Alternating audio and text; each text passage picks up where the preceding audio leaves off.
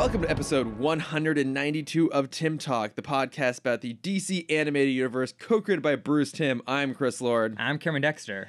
And just like the dark heart of today's episode, we consume all content before us and reshape it into our own horrifying image. Our single-minded robot-like brains must absorb everything until there is nothing but Tim Talk. Or at least we're going to consume the next 31 episodes of Justice League. Great. Yeah. And then figure it out from there. And I'm Cameron Dexter. You I said that already? You did that. Okay. Really making things confusing here with these unnecessary intros. No, I'm enjoying it. Now the things I've set myself into a trap. Because now you have to finish it. Every time. Yeah. I'm quickly running out of steam. But we are back. We're talking some more Justice League Unlimited, and we are actually doing 3 episodes today. Yes. A bumper episode, plus the return of notes from friends. So, ooh. yes. So a slightly longer one here, but I think people will still appreciate it. Yeah. Right? They listen to it just to hear us talk. I mean, I do. Lord knows why. So we're covering Ultimatum, Darkheart, and Wake the Dead, yes. leaving us to then tackle our season 1 finale on our next episode. Ooh, oh wow, we're already there. Yeah, I know. We're moving quickly. They're short seasons. It's only 13 episodes each. I know. So I'm not ready for this. I know it's coming to a close here soon. But until then, we have plenty to talk about. So should we go ahead and just dive on in here? Let's get jump started? right into it, man. All right. So starting things off with Ultimatum. So the League encounters the Ultimen, a new team of young, talented, but untrained superheroes who are not only making a name for themselves, but are starting to make the League seem a little bit out of touch. And we quickly learn that all the Ultimen are actually genetically engineered beings created by embittered Emil Hamilton and publicly managed by shady businessman Maxwell Lord, no relation. And they are the latest creation of Project Cadmus, a shadowy government program designed to oppose the Justice League and led by the indomitable Amanda Waller. As the cellular structure of the Ultimen begins to fail, they set out on a mission of revenge against Lord, no relation, Project Cadmus, and ultimately the Justice League itself. Yeah, we're in it, Chris. Yeah. No, I mean... And right at the forefront is your uncle, Maxwell Exactly. Lord. Maxwell Lord, no relation. You call him Uncle Maxie. How does it feel to be related to a supervillain? I mean, I'm going to continue to maintain we're not related to it, but if we were... But he is your uncle. I do want to say it publicly as fact. He is your uncle, Maxwell Lord. Uncle Maxie. If I weren't consistently publicly denying the relationship, I would say that he's actually a really lovely person. Good. Most of the time. He gives great Christmas presents. I would only expect the best. Yeah, Subpar advice. Yeah, he can get a little bit megalomaniacal, especially around like who sits where at the dinner table. He gets really possessive over very unnecessary details. Mm-hmm. I mean, he tends to just kind of like lord his power everywhere he possibly can. But to be fair, in a family that all of us do that all the time, it makes for a lot of really fun conflicts. So sometimes I like to just watch it all unfold in front of me. Good. Yeah. How does he feel about a subpar movie? Not the biggest fan. I mean, Okay. like all the rest of us, he loves Pedro Pascal. Of course. But was ultimately just a little bit underwhelmed by what he was given to do. So Great. This one's for you, Uncle Maxie. Yep. I love you, Uncle Maxie. Hashtag no relation. But yeah, so one of the most, so yeah, you said we're right into it. This is now the second episode this season that's really setting up where we're going. Obviously we had Fearful Symmetry with Galatea recently, and now this one's like, okay, this is the first time we actually say the name Project Cadmus, I believe. Yep. It's our introduction to Amanda Waller. Oh, and what an intro it is. And we will get to that. But yeah, like this is really setting up the path that we're going to be heading to for all of season 2. And at the time that they were making this, I think it was intended to be just the rest of Justice League Unlimited before they got an unexpected green light for a 3rd season. But one of my favorite things about this episode is it's also the most blatant reference to Super Friends at any point in the entire DCAU. Oh, incredibly. Yeah, and to way more layered than I thought it was. So real quickly, let's just talk about the Ultimen themselves and how it all connects. So we have Wind Dragon, whose powers is air manipulation, who's modeled after Samurai, a character from Super Friends, who I really don't know anything about Samurai, and I'll be honest, I forgot to look it up. As did I. Yes, I can't remember if he's actually part of the comics or not. I think he might be. But anyway, same power set. We get Juice, who has the power of electricity manipulation, who's based off of Black Vulcan. Mm-hmm. We have Long Shadow, whose power is just grow really tall. And luckily they changed his name because before it was Apache Chief. Not great. Not great. Not great. And then my favorites are Downpour and Shifter, who have the respective abilities to turn into water and to turn into animals. And they are modeled after Zan and Jaina, a.k.a. the Wonder Twins. Yes. I have some problems with them. You do? There's one instance, and it was very small, and it was very dumb, and I shouldn't be as petty as this, but I'm going to be this petty. Okay. Where, their power is you have to be a form of water. It's Downpour. Yeah. He has to say a form of water, but at one point he just says water as his form, and he just turns into a puddle. And I'm like, excuse me, that's not how your power works. Well, also, to be fair, why does he have to distinguish each time? No matter what, he's just water. It's just water in different circumstances. Yeah, we also see that he can also just, like, project water from his hands as he shot at Aquaman. Yeah. Which, it is worth noting. When they all split up towards the end of the episode and the Ultimen are kind of more or less paired off one-on-one against different members of the League, why would the person whose power is to control water go up against Aquaman? Well, I mean, I feel like they were all trying to, like, best their counterparts. Because, like, Wind Dragon, he said at the beginning, like, he looked up to Superman. He is the leader. He's kind of the strongest one. So, of course, he's going to go up against the other leader, the other strongest one. Because Batman was not available. It's true. And so with the twins, they are ocean and sea life, respectively. And so, of course, they're going to try and take down the one character who controls both of those things. Of them. I mean, I do love that they flood a room, and then the Shifter turns into a T-Rex and tries to, like, eat Aquaman underwater. It would have been amazing if she had tried to turn into a killer shark and he had just gone, no. Yeah. And she stopped. Like, what's going on? Hold on. I mean, at one point he even literally says, like, King of the Seas. Yeah. Like, what did you think was going to happen here? Yeah, it's such a dumb idea, the Wonder Twins, that it has become, like, a trope and a joke in its own right. Like, that concept you see parodied. I feel like Family Guy and a bunch of other places, you see it referenced all the time. They do the Wonder Twins. Mm-hmm. I will say they do a fairly decent job here of making it seem grounded in this universe and not completely ridiculous. Oh, absolutely. This episode is incredible. Before watching the next two, I wrote in my notes, is this the best episode? And I'm like, oh, wait, the next two are also the best episode. Yeah, exactly.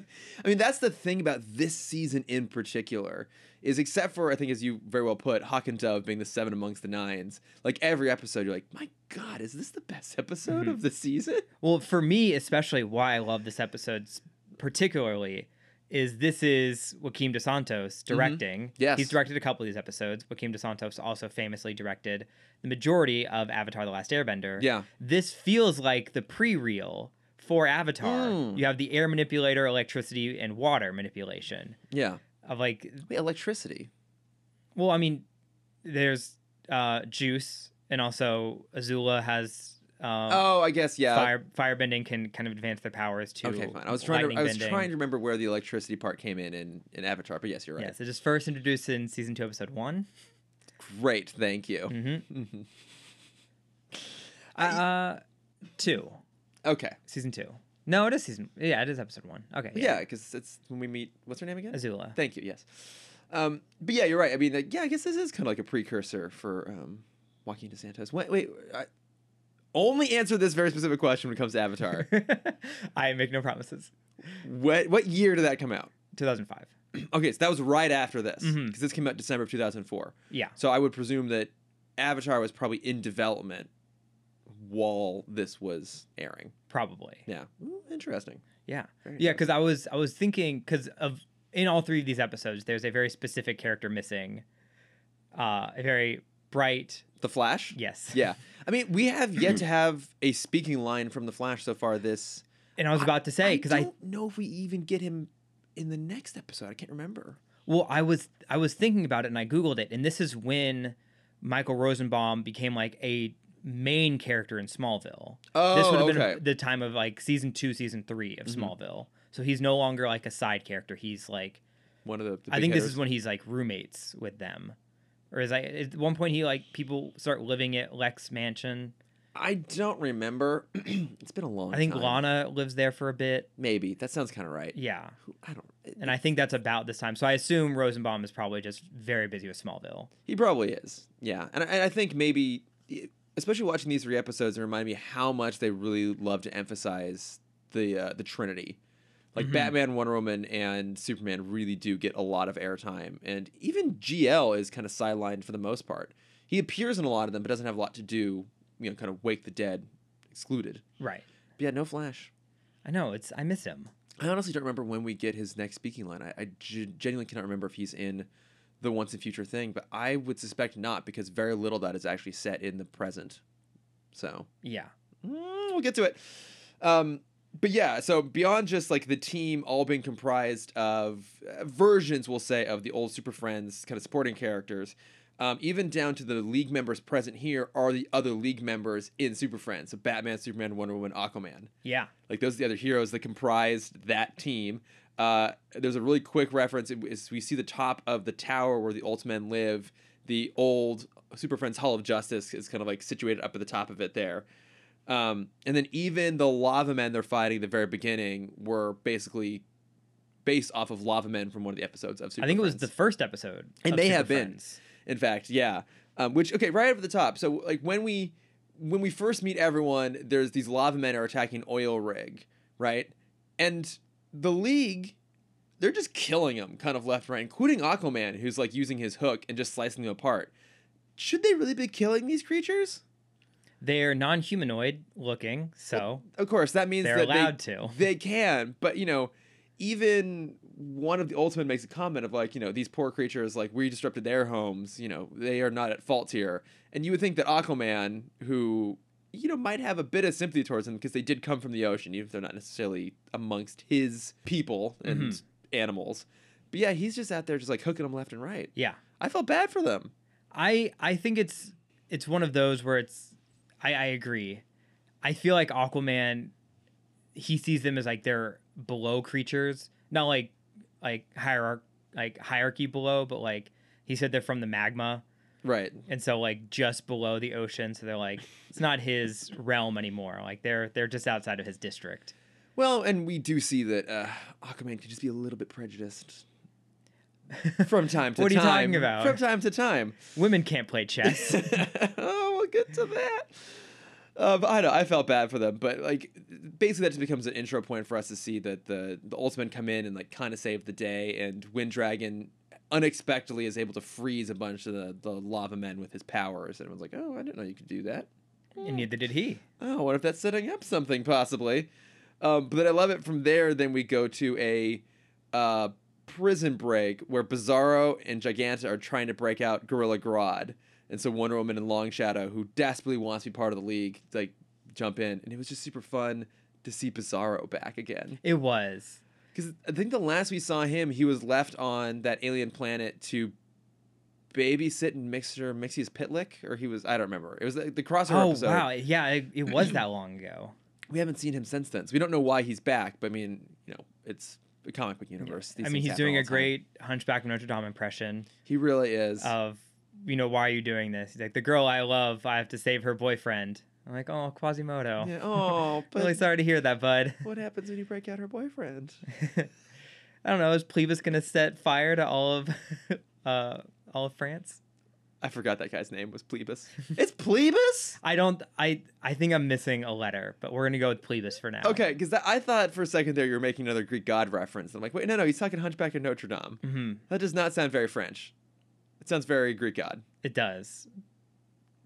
But I think that is it.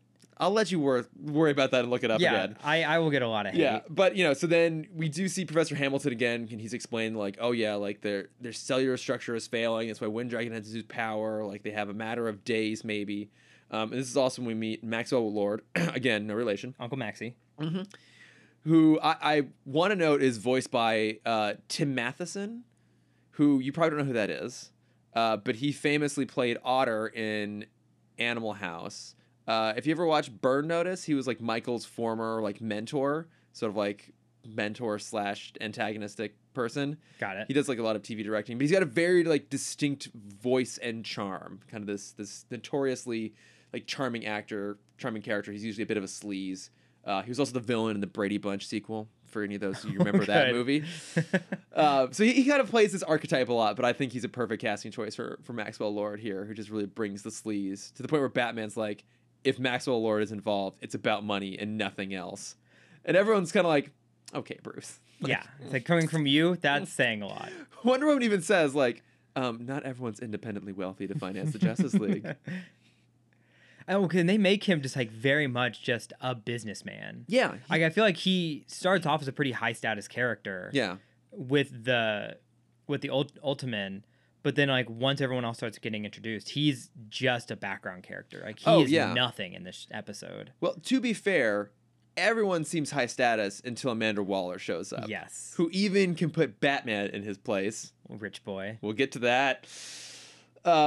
But yeah, I mean, I like Maxwell Lord a lot in this. And he's not a character I'm super familiar with. I mean, you know, obviously the Wonder Woman 84 is kind of his most popular, if you want to call it that, appearance. Yeah, pop culture relevant. Exactly, yeah. And I know he's got a big role to play in, I want to say Identity Crisis, but I've never actually read that series, so... I don't remember that aspect of it. I just remember the Dr. Light storyline. I think that's Identity Crisis. It is. Yeah. I think he dies in that, right?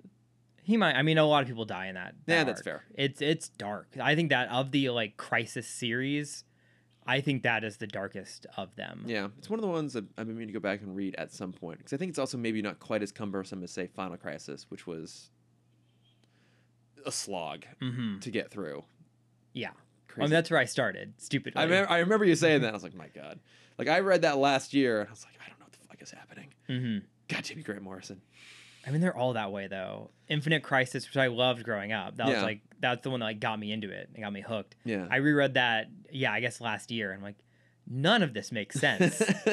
There's what 72 issues I need to read to understand the beforehand stuff. Oof. No, I'm not gonna do that. Pass. Yeah, pass. But yeah, so now Amanda Waller is also in the scene and basically like, nope, kill them all, clone them, bring out the new ones. We don't trust them anymore. And Long Shadow overhears them somehow. I don't know if like he grew his eardrum or something like that so we get to hear them. They don't explain why he hears them and no one else does. But they're on to them. He's focused. So focused. They try to escape and end up causing a big scene. And then the League shows up. And I love this little moment. And they even showed it in the preview. They did that shot of like Superman flying and then Wonder Woman flying. And even in the opening credits preview, I remember thinking like, oh, that's funny. Like, I thought I remember Batman appearing then. And then sure enough, in the episode itself, Superman, Wonder Woman, and then Batman on the whirly bat with Aquaman holding on to the side of it. Do you think he was... Because I got in Batman's head in this moment. And I think he was so excited to finally have someone else at his speed who couldn't fly. It's like finally someone on my playing field. Aquaman, do you need a ride? He's never been able to ask anyone for a ride. That's true. That's absolutely true. You know what? I appreciate they're kind of going for old school campiness here. They're trying to bring some of these elements back. I gotta be honest, the whirly bat was one piece that just did not translate well. I don't care. I loved it. It looked so dumb. I even read a little bit of trivia that Bruce Timm said they spent a lot of time trying to design it to make it look plausible in this universe, and fans still hated it. I loved it. It looks. Bruce, if you're listening, I'm a fan. It looked stupid. I think it made it worse. Made it seem sillier that Aquaman was then hanging off the side of it. Yes. But how else did he get there, though? On the back of a giant flying seahorse. I did watch the Super Friends and Challenge Super Friends opening scenes, like the opening intro animations today as research for this. And there are a number of times they just show Aquaman flying next to Superman and Wonder Woman. And I think they just did it and never bothered to explain. I'm going to say it's a bunch of microscopic fish organisms. But he's just riding the back of a bunch of little flying fish. Yes. They're just very tiny and you can't see them. Does seagulls count for him? No, because it's... Well, that's interesting. I will say no. Yeah. But his definition of, like, marine animals is so broad. Right. Because if it's just fish, then it shouldn't be Whales and sharks and dolphins. Yeah, other mammals. Yeah. So I don't It would know. just be octopi. Everything would be octopus focused. So I mean, I legitimately don't know this. I've never bothered to look up to see, in the comics at least, how far his control goes. But I wonder if it does extend out to, like, marine birds. Yeah, pelicans. Pelicans, seagulls. Can you sit in the pouch of a Egrets. pelican? Only the giant ones. Yeah. I'm gonna have to look this Go up full now. Finding Nemo. I'm gonna look this up. This is amazing. That's a fair point. In Finding Nemo, the fish can talk to the birds. Yeah, but we don't have it. We don't know. There's no restriction on that. If we know, like, can all all animals animals can communicate. Well, yeah, I mean, 'cause I There's guess no moment of like a dog going up on the window. Oh, that's a and good it's like, point. oh, we like, it's a rabid animal. It's like, no, like you have not set the restriction of can I talk to dogs as well. Do we see any land animals in Finding Dory? I don't believe so. I've only seen it that one time. I don't know. No, Dory, because you have the seals and the other birds. The sea otters. Yes. Sea otters involved. All I remember is my favorite part of that movie was just Idris Elba's sea lion. I did not realize it was Idris Elba. Yeah, it was like Gerald, right? As he keeps trying to, oh, get off, get off, get off, get off, get off. That is incredible. It did not click with me until just now. That was Big Driss. God, the man is versatile. Love him so much. I was having a conversation bouncing off of Suicide Squad, which gets a reference in this episode. It does, in fact, yeah. My friend was talking about, like, oh man, like, do you remember when Big Driss was like in talks to be the next James Bond, and then that fell through, and now he just takes on like any role he wants? I'm like, no, he's always out. He's always that way. Yeah, he also I don't think he has to take on a lot of these. I think he just does them because he wants to. Yeah, because they're fun. Yeah, and even if he does some of them just for the paycheck, it's not like he ever phones it in. Right. Like, he gives it his all. He's not pulling an Amy Adams here. I'm so mean to Amy Adams. What are you talking about? Michelle Williams? Michelle Williams. I mean, the entire cast of Venom, aside from Tom Hardy, who is trying way too hard. Yes. Like, how many because is Michelle Williams an Oscar winner or just an Oscar nominee? I can't nominee. I think just nominee. I think a nominee, but now and then Riz Ahmed I think now is also an Oscar nominee. But it's like one of those movies. Like, how many Oscar nominees? I forgot that he's also in that movie. Yeah, exactly. How many Oscar nominees are in this that just don't give a shit about what they're doing? Yeah. They got their nomination. They're out of the Oscar curse. Yeah. That's all they care about. Exactly. But no, I'm sorry. But yeah, Idris Elba, no matter what he's in, is giving it his all. Even in Hobbs and Shaw, as whatever that character's name was, but we just know him as Black Superman. Yeah. He's there, he's having a blast, and we're enjoying it, despite the rest of the movie being otherwise kind of shit. Exactly. Big Driss can do anything. He can do anything. And should do everything. And should do everything. We love ourselves some Big Driss in this podcast. What were we talking about? Pelicans? Pelicans. Aquaman's powers. That's it. The gyrocopter, that's right. Yes. The whirly bat. But so there is this weird moment that happens. There's this character turn, right? So the Ultimen realize that they've been told now. The truth has been revealed. You're all genetically engineered. You're all dying essentially, and you're just going to get replaced with new clones. And there's a moment when then Wind Dragon decides, okay, well, Cadmus has left. They've literally moved offices out of this building, so we're just going to take our anger out on. We're going to take the whole place down. And Long Shadow points out, well, there are other people in the building, and he just does not care. And it felt like the logic leap there made no sense to me. So I was very happy when Batman shows up and goes, "You're not making any sense. Like, thank you. Someone is acknowledging the fact that these character choices are just completely asinine." Well, I think there was a moment in there that was skipped over where he wasn't told that the building that they were gone, or he was told, but in his mind they're like, no, they're still here, and so they were destroying the place, trying to find the remnants of Cadmus. Okay, I think he even says like something like one of them says let's just bring the building down on top of us. I think it was Downpour who says it. Let's just take the building down on top of us. And then once the League shows up, they're like, okay, well now we're going to become famous as the people that take down the Justice League. It's all just a little bit convenient, I suppose, but it's I guess it's chalked up to the fact like their cells are literally degrading and they've lost their minds. I think there's also kind of this existential permanence that goes along with it. Okay. Of like, you were told you have hours left to live, Mm-hmm. and then someone else is going to come in and just resume where you left off. Yeah, I suppose that's fair. That makes you feel so literally replaceable. Yeah. And so they're trying to do anything to cement themselves in history. Yeah. Because they are these heroes. They are kind of, raised over a year to be, the team. Mm-hmm. They're going to be the new Justice League. And so then they're left with like, how can we cement ourselves and also kind of ruin Cadmus's plan in the future That's fair, yeah. of like, if we have this symbol, then they can't rewrite that symbol. Yeah. Of like, I took down Superman. Any other Wind Dragon that comes after me has that legacy of taking down Superman. Yeah, and they can't be heroes anymore because we've tarnished the name, essentially. Yeah.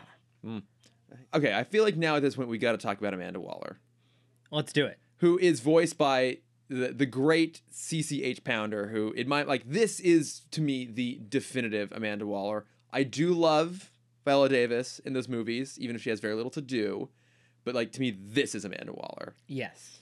She just has this incredible commanding presence. It does feel a little bit odd that she kind of like she tips the hand immediately. Like the military comes in to take the Ultimate away from the Metropolis Police Department. And then she's there too and basically just tips off like, oh yeah, I'm here as well, which seems a little bit of an odd choice for someone who's, a government conspiracy operative. Well, for me, my question with that scene is, they're in danger. Why are they being arrested? I understand like they took down a building. Yeah. It's pretty bad. People have done worse. Superman has done worse multiple times. All the time. They should be going into protection. I thought when they were getting arrested, they were being arrested by Waller's people until she showed up. Oh, okay. And then I'm like, why is this third-party police department here? Like, Waller, you own them, probably. Yeah, I mean, you have... Like, you could have just taken them from that. Yeah. But we needed the interaction between her and Batman. Which, I mean, the whole exchange there is amazing. So the Ultimate basically agree to go with Max and like, okay, we'll go with you. We're going to go to our deaths, but like, we trust you, fine, we'll go. But Long Shadow wants to stay with the League and the League is going to protect him. And so Waller steps to try and take him, and she has all of her soldiers like draw guns and point them at Long Shadow and the League. And so it's Batman is standing between her and Long Shadow, and then Wonder Woman's next to Long Shadow. Superman and Aquaman just like step forward to block him, and Batman says, mine are bigger, which is this great moment of him because he always has to get the word. He always has to get the one up on someone. Mm-hmm. And basically Waller grows this like, okay, fine, but just we're keeping our eyes on you, rich boy. And the look on his face like, fuck, what? Like, you don't get to do that. How did she know? And I did read this up. I think we eventually figure out later on that Hugo Strange is part of Cadmus. Yes. That's probably how she found out. But also Waller could probably just figure it out on her own. Honestly, most people could probably figure it out on their own if they weren't stupid. If they thought about it. If they thought about it for 5 seconds. But just, it's so rare when someone can get the better of Batman. Well, you also see him like smile when he says mine are bigger. Yeah. Like he's being arrogant. He knows he won. Yeah. And there's nothing that can top this moment. Except. Like, if I cannot think of a better way to establish how powerful and competent and how much of a threat Waller is than just those two words. Because if no one ever gets the best of Batman, I mean, we saw him take down the entire Injustice gang on his own while strapped, like unable to move his body. He just took the whole group down with nothing but his own words. Like, he's the guy who always has the ace up his sleeve, and he just got bested by someone who has only just now appeared in this entire universe. Mm-hmm. And I remember this moment 20 years on, and those words 20 years on without having revisited this episode. I like to imagine Batman going back to Gotham and just frantically like trying to think of a comeback he could have said. Because when you have those moments like after you have a conversation, you get in the shower, it's like, oh, I should have said this. Damn it, I had it. I'm just like, go back to your booster seat. No, I can't. No, she's not that short. It's like, it just like scribbles like all over. Alfred comes in and there's like papers all across the floor of scratched out ideas. It's like I need to get something back next time I see her. He's gonna have it stashed away in his brain, ready to go. Yeah. He's gonna find excuses to interact with her just to try and get the one up again. Mm-hmm. It like You think you're so tough?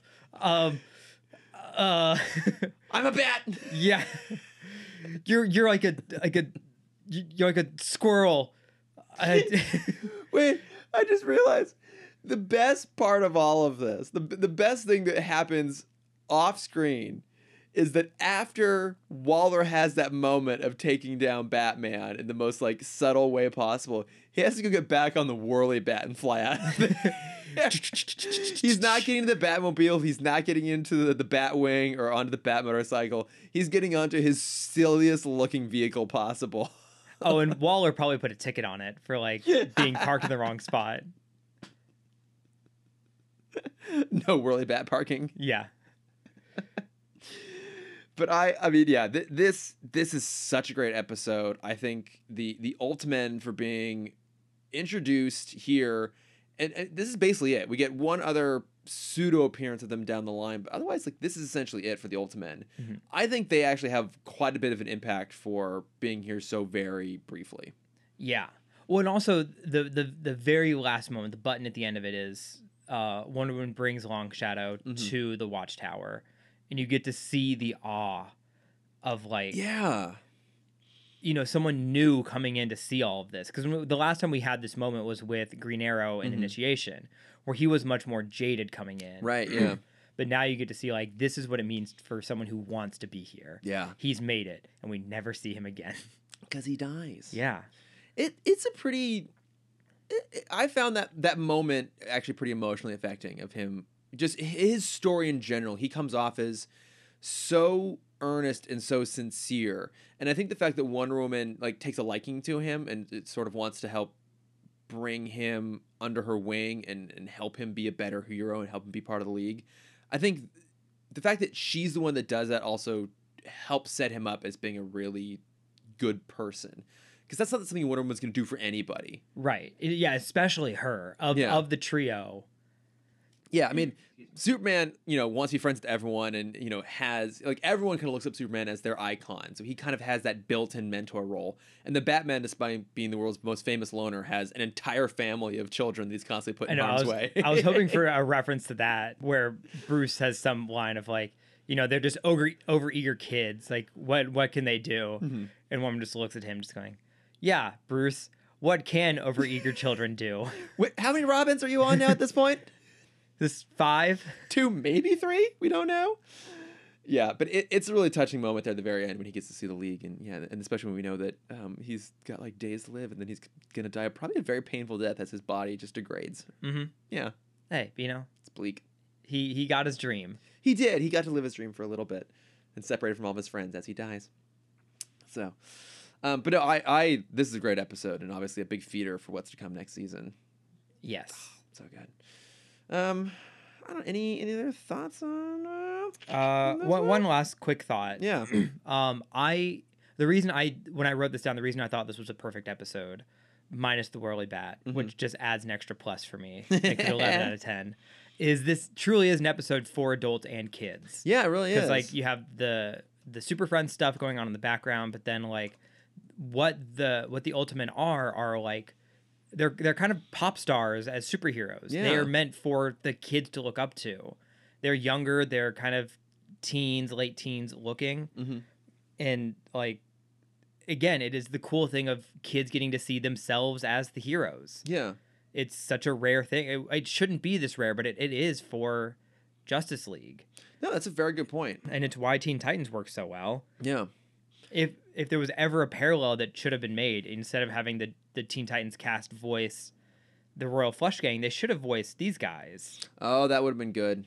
But yeah, other than that, I love this episode. Mm-hmm. Didn't even talk about the bitch slap, but it's a beautiful moment. Aquaman to take out Downpour just slaps him. Oh, that's right, he does. Yeah. Backhands him. Yeah, I mean,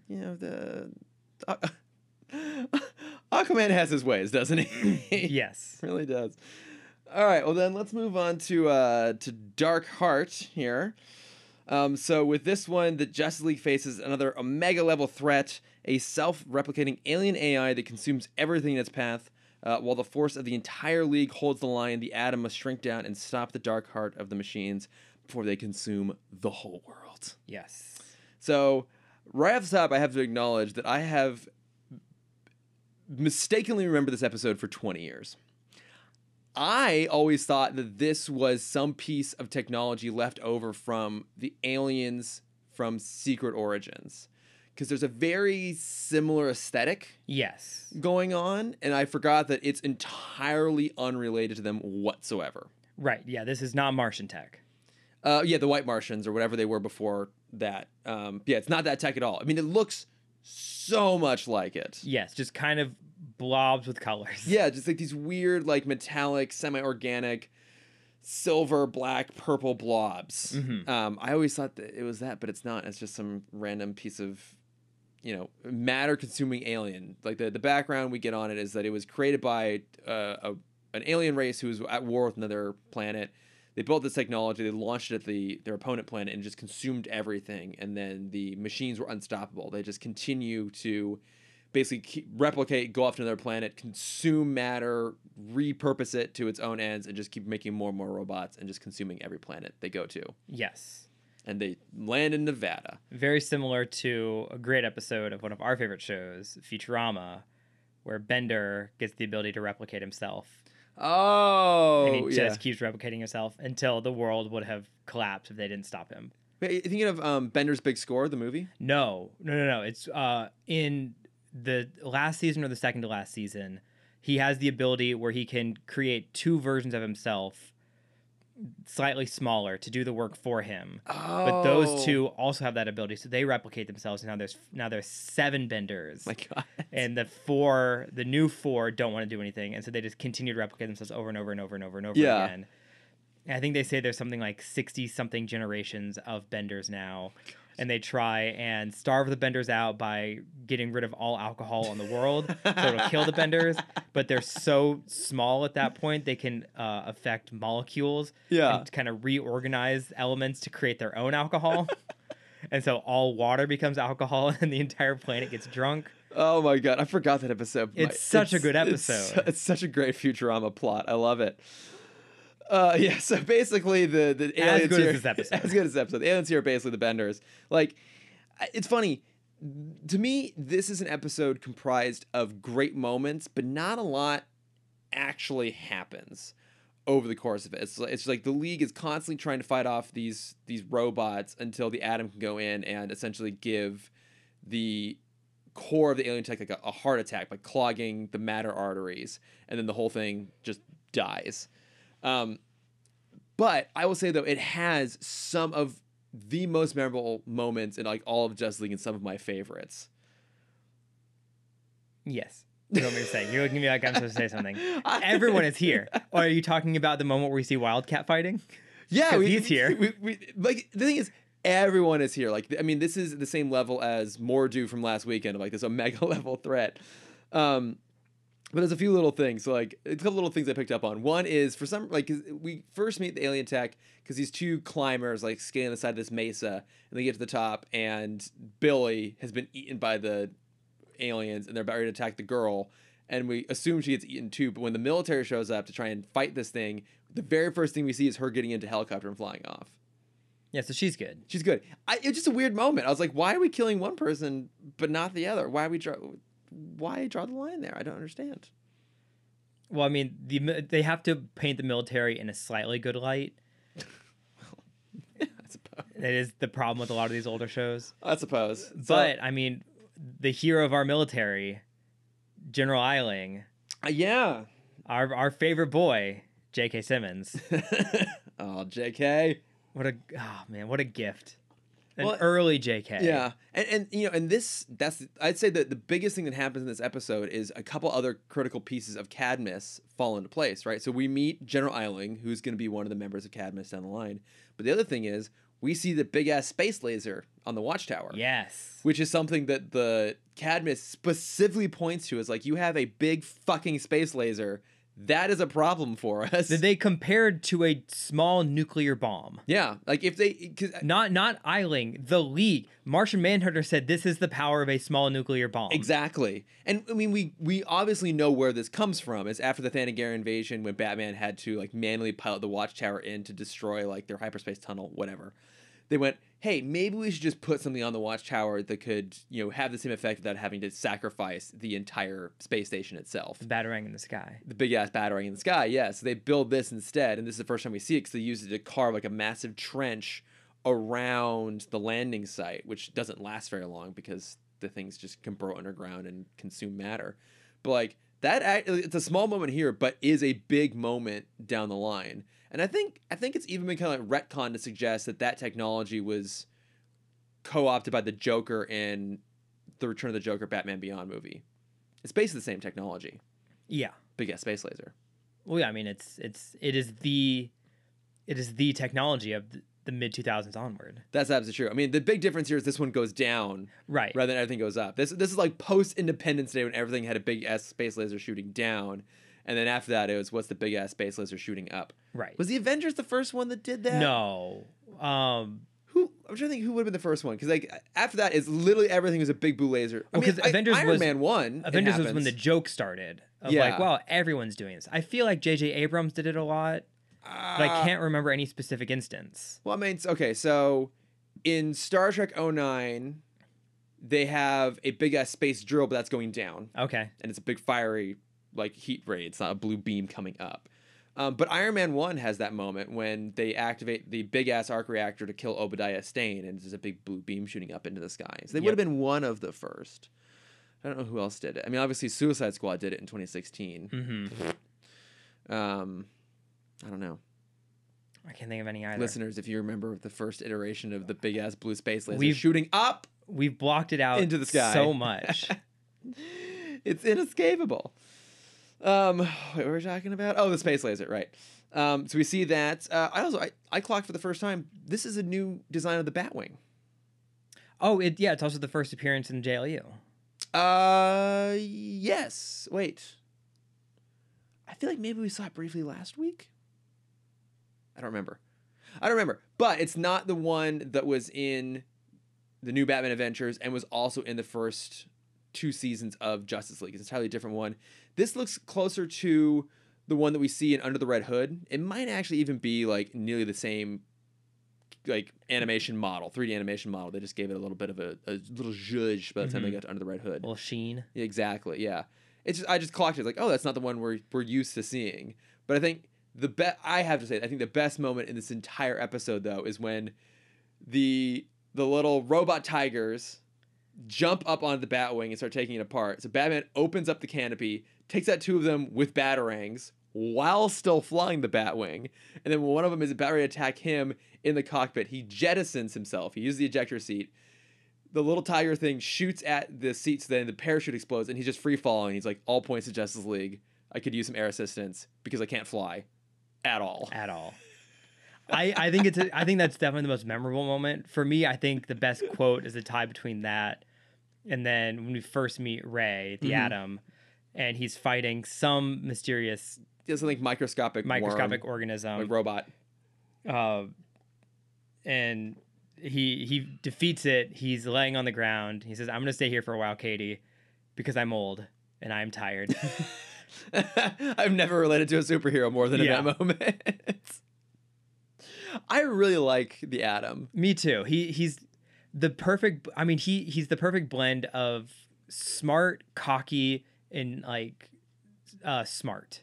Smart, cocky, and smart. Oh, I said smart first. Smart, cocky, and like I didn't realize this was the first word I said. I'm in it. But he really is that perfect combination of smart, cocky, and smart. Yeah. So he's what I want a live action Reed Richards to be. Oh, okay, is this character. Right. Well, because, even most of the league, so like some of them refer to him as the Atom, but like Wonder Woman just keeps referring to him as Professor Palmer. Yeah. Like that's how. And everyone else says Ray. Almost no one calls him the Atom. Exactly. He's almost, he's kind of like a superhero by accident in some ways almost. Like he invented this technology and it allows him to do things that it can't. So the superhero thing becomes a part of it. But otherwise, he's just kind of a scientist. Yeah, he's a professor. Yeah. And I mean, you're talking about him having like the perfect level of like arrogance. Did you catch who voices him? I did not. So it's John C. McGinley, aka Dr. Cox himself.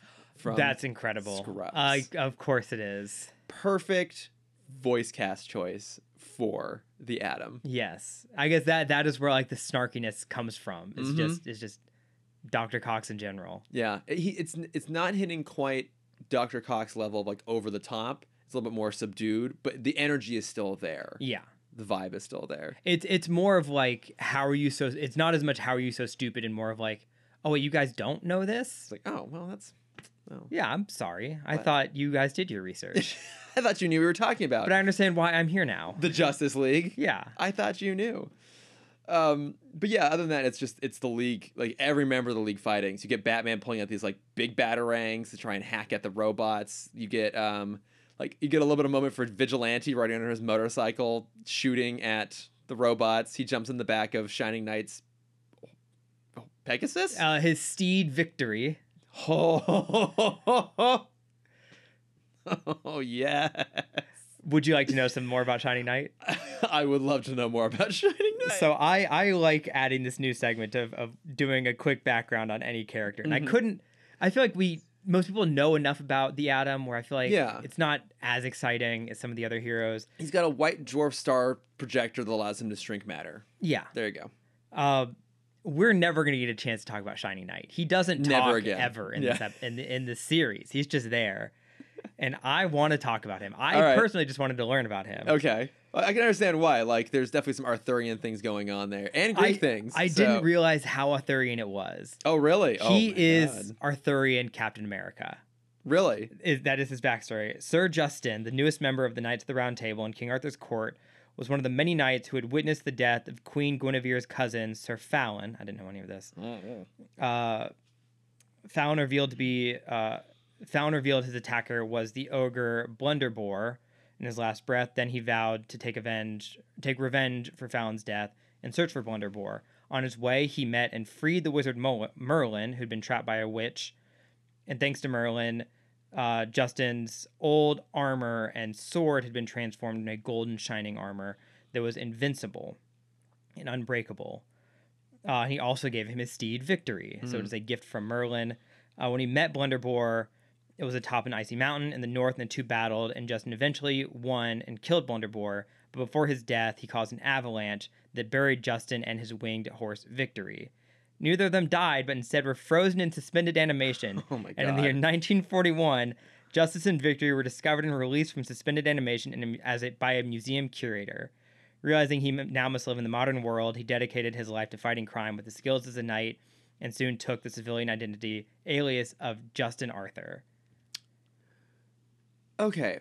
So it's literally just Captain America. Just Captain America. Now, let me get this straight. So he's from Arthurian times. Yes. Was he part of Arthur's court? Yes, he was I assume probably the last member added to the Round Table. And his name is Justin? Sir Justine. Okay. I'm sure it's not pronounced Sir Justin, but it is spelt Sir Justin. It's like, wait a minute. I really don't think there were many Justins running around in the time of King Arthur. You don't think so? No. That name is nowhere near pompous or wordy enough to have been an Arthurian name. It honestly doesn't even feel like a 40s name. No. It's like a modern name. Yeah. Yeah. But he's been around since the 40s. My God. And so him, Crimson Adventure, and Vigilante were all kind of a trio that worked together, and they created something called the Seven Soldiers of Victory. There was 3 of them, though. I assume there are 4 more. Okay. They were kind of a like collection of people misplaced from their timeline. Oh, okay. Mm-hmm. That makes sense. I can see like a Jonah Hex or a Batlash or one of those. Yeah, I mean that's what Vigilante is. Yeah, basically. It's just the same thing as all those. But after learning about this, now all I want a moment between him and Etrigan. Oh yeah, because Etrigan was also well, he was also part of the Round Table, right? Yeah. Well, they would have known each other. Yeah, he betrayed them. Yeah, betrayed the Round Table. Yeah, they would have been buds. Yeah, they should know each other. Yeah, maybe there's some bad blood. Because like he did betray them. Maybe Justin was already part of the court when he betrayed them. It's like hey, Manhunter, Martian, if I can make one quick request, like there's it's like we just can't be on a mission together. Goes back centuries. Yeah, you wouldn't understand. There's some bad Jason blood there. Alice, there you go. Yeah, that had to be done. Yeah, but I think for me, like overall, this is just like it's just a big action episode. It's one of the episodes we get to see like moments of the entire league working together and fighting. You know, it's cameo appearances galore, sort of thing. Do you have the list? I mean, I do have it up on the page here. All right. So our uncredited appearances. Mm-hmm. Aquaman, Atom Smasher, Aztec, Black Canary, Blue Devil, Booster Gold, Captain Atom, Commander Steel, Crimson Avenger, Crimson Fox, Dr. Fate, Dr. Light, Dr. Midnight, Elongated Man, Fire, Green Arrow, Green Lantern, Gypsy, Hawk, Hourman, Huntress, Ice, Nemesis, Obsidian, Red Tornado, Rocket Red, Shining Knight, and his steed, Winged Victory. Stargirl, Starman, Steel, Stripe, Supergirl, The Ray, Vibe, Vigilante, Vixen, Wildcat, plus the voiced characters of Batman, Superman, John Jones, The Atom, and Wonder Woman. So literally everyone but Flash.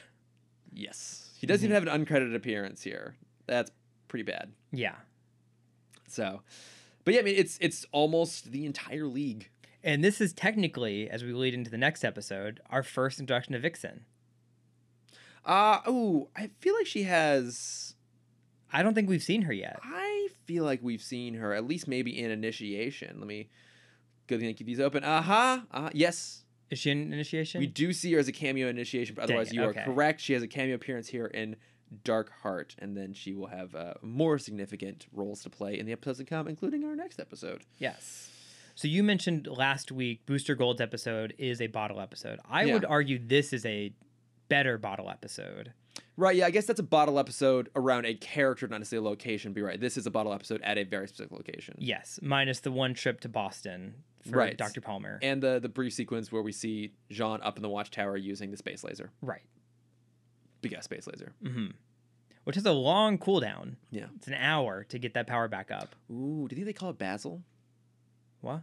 BASL, the big ass space laser. We can refer to it as that now. If I had one, that's what I would call it. Call it Basil? Yes.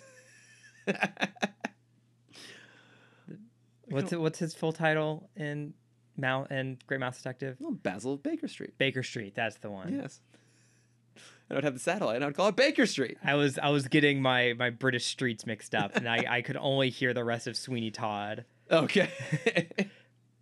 Also easy enough to get confused with Bleecker Street, which is Doctor Strange. Right. Yes. Yeah, but I don't. To me, yeah, this is just like it's just a fun romp. Yeah, I mean I had fun because this is another episode that was just on all the time in syndication because it's a pretty easy one. It has everyone. It's a crowd favorite. Yeah, I mean, I remember really liking this one as a kid. I remember being memorable because it was like, oh my god, it's all the league. Like everyone's there. And so this time when I was watching it, I was trying to focus more on the background and just see like what are like. Who do we see and how are they like acting? Yeah.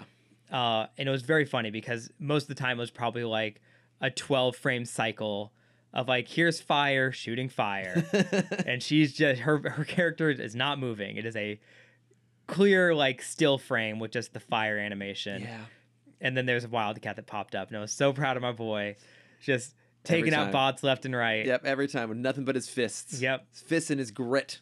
I was gonna say like, he had his claws in this version, which is for the best. Because I was thinking like that really hurt your knuckles after a while, just punching these robots over and over again. Like I understand they're wrapped up, but like wraps only help a little bit. Well, what I love about Wildcat is that he has gloves on, and then the wraps are on a top of the gloves. Yeah, because that's how boxers fight. Yeah, exactly. Famously, boxers put the gloves on and then just have an amorphous blob of wraps around the outside. Yeah.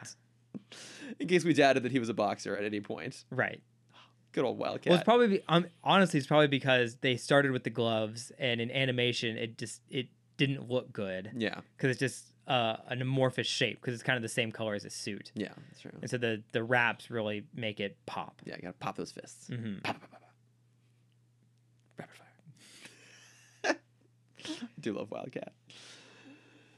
All right. Any other thoughts on Dark Heart here? I think we covered the major bases. I'm excited for more J.K. Simmons. Oh, I mean, every time. Every time. Legend. The legendary J.K. Simmons. He's incredible. Yes, he can do everything. He's the yellow M&M. All right, so then let's move on to our third and final episode this week, Wake the Dead. So in this one, a bunch of nerds accidentally revive Solomon Grundy, who sacrificed himself to save the League. But he's been brought back without his soul or his mind, and is just a ambling shell of pure rage. More powerful than ever, the combined powers of the biggest hitters in the League aren't enough to stop him, so it's up to a lost, jaded Hawkgirl to defeat her former friend. Is he a shell or a shill? He's a little bit of both. He's Okay. He's a shell of his former self, but he's a shill for chaos magic. Got it. Okay. Yep. Mm-hmm. Glad we can clarify that. Yes. But yeah, like I was super excited to get to this one. I remember this for me being one of the most emotionally impactful episodes, and I still felt that way watching it again here, because I mean, emotionally, like, there's a lot going on here. I mean, Wake the Dead is, the literal word to describe what happens to Solomon Grundy, but in a lot of ways it's describing what's happening to Shaira, who's been separated from everyone she knows, her home planet, all of her friends, other League members, just hiding out at Dr. Fate's tower, spending her time playing chess with Aquaman and Amazo, and she has to be brought back out into the world to basically, in her mind, betray yet another friend by having to put him down, even though we eventually realize, like, there's no part of Grundy left in there. It's literally just his body, just mindlessly rampaging around with just lost and confused. And I think for me, just like the themes here run so deep and there's so much heart behind it that I really love this episode. I think it's absolutely fantastic. Yeah, it's animated Lassie is how I would define Old it. Yeller. So yes, They even animated call out Yeller. Old Yeller. Shia even says to Jon Stewart, like, your favorite movie's Old Yeller, you know what has to be done. Mhm. Yeah. I forgot that they actually killed him. For some reason in my head, he also went back to the Tower of Fate. No. But no, they fucking blew his brains out. Yeah, and it's particularly heartbreaking because, as I mentioned, they're throwing everything at him trying to stop him. So, like, he's way more powerful than he was before. So, like, he's just wiping the floor with Superman. GL's throwing a bunch of stuff in there. Vixen's there trying every power she has to take him down. Fate's throwing stuff at him. Even Amazo shows up, who is, a god now at this point. And even he realizes that Grundy is absorbing his powers rather than it destroying him. And he's like, oh, I shouldn't be here, bye, and just disappears. I think that's the biggest bro move I've ever seen. Yes. Of like, oh shit, did I just make him even stronger? Peace, my bad. Yep. I'm out. You guys got it, right? I'm only gonna make things worse. Sorry, I think my fridge is closed. But, this is actually the last appearance we get of Amazo. But I really like how even they show him here, because last we saw him, he was trying to kill Lex Luthor just a couple episodes ago. And here, he is much more human. They even do, I think, less processing on Robert Picardo's voice. So he sounds more just like a normal person here. And he's curious and thoughtful and has, like, a bit of a sense of humor, even if it's almost kind of accidental a little bit. But in some ways, he almost feels more human than Aquaman, who is just this dick the entire episode. In this version of Aquaman, he is just like... he's only focused on war and fighting. Yeah. That's all he can think about. Even in his free time, he's practicing beating people at chess because it's its own version of war. Well, I mean, what is interesting here, though, is that him being at Dr. Fate's tower shows a very different side of him we're used to seeing. I mean, obviously, he's been appearing a little bit with the League to help out, but Aquaman has pretty much always been primarily concerned with just the oceans, and he sort of begrudgingly has get involved with the League. And it's kind of implied in one of these episodes, maybe it's this one, or I think it's the Ultiman. It's kind of implied that he might have directly replaced Shaira because they're at, like, the founders table up at the watchtower, and he's in one of the chairs. And they even say, like, Aquaman, they mention his name as, like, a potential replacement earlier on. So, but even then, he's always been kind of at a distance. And here, this is, like, the most normal human interaction he's having. I mean, to your point, it's him being a dick while playing chess. But, like, you feel like he is now friends with Dr. Fate, that he has this sort of odd friendship with Amazo. And even when he's getting in Shaira's face, he's angry because he has always respected her as being, as he puts it, one of the greatest warriors he's ever met in his entire life. And that's a very high bar coming from Aquaman. Like, that is pretty much the highest comment he can give someone. And he's mad that someone of her potential is just sitting there wallowing in sorrow and deliberately losing at chess. Mm-hmm. Yeah, that's exactly what I wrote too. Yeah, it's like he's not being a dick for dick's sake. He's being a dick because he's trying to like make her angry and get her back to her old self. Yeah, he's trying to get a rise out of her. And he even makes an interesting comment that he says that, you claim that you used to frequently beat Batman at chess. And for anyone else, that would feel like a stretch, like just writing something in there to try and make Shayera seem like really intelligent. I believe that from her because she is very low-key, powerful and competent and skilled and a warrior. Like, I mean, she's also the person who flies around and like screams and smashes things, but there's a lot more to her than we necessarily got to see in Justice League, and this is kind of the beginning of that starting to emerge. I would like to think, here's my headcanon for this universe. Mm-hmm. Bruce never learned how to play chess. He was so focused on everything else, Batman, because nothing about chess is helpful for the Batman persona. I mean, it's a strategy game, right? You have to be thinking so many steps ahead of your opponent. That's classic Batman. Yes, but I think he just didn't learn. And so because he is Batman, everyone thinks that he's just really good, so no one ever wanted to challenge him. Yeah. Except for Shayera. And then they found out that she beat him once and like, oh my God, you beat Batman? And he just won't challenge anyone else because he's like, oh wait, I'm really bad at this. And he never has to play again. Yeah. Right? So like, oh, like, I don't think he wants to play anymore. He got beat by Shayera. Yeah. It's like, Shayera must be incredible at this. But actually, she's just also really bad at chess. And Aquaman doesn't understand that like any of this has happened. The only person in this entire universe who's good at chess is Amazo, and that's just because he's seen and absorbed all knowledge in the universe. Yeah. I really like that idea. It fits. It really fits. But also, it's worth acknowledging that Solomon Grundy is brought back because like a bunch of fucking nerds were getting bullied. Yeah. Everything about that little sequence I hate. Yeah. It also feels a little close to home for my friend group growing up. I have to ask. Did you ever actually get a wedgie or a swirly? I got a wedgie. Okay. Yes. Never got a swirly. Look, maybe I just, because I never experienced it directly, those feel like things that don't actually happen. Yeah, definitely not anymore.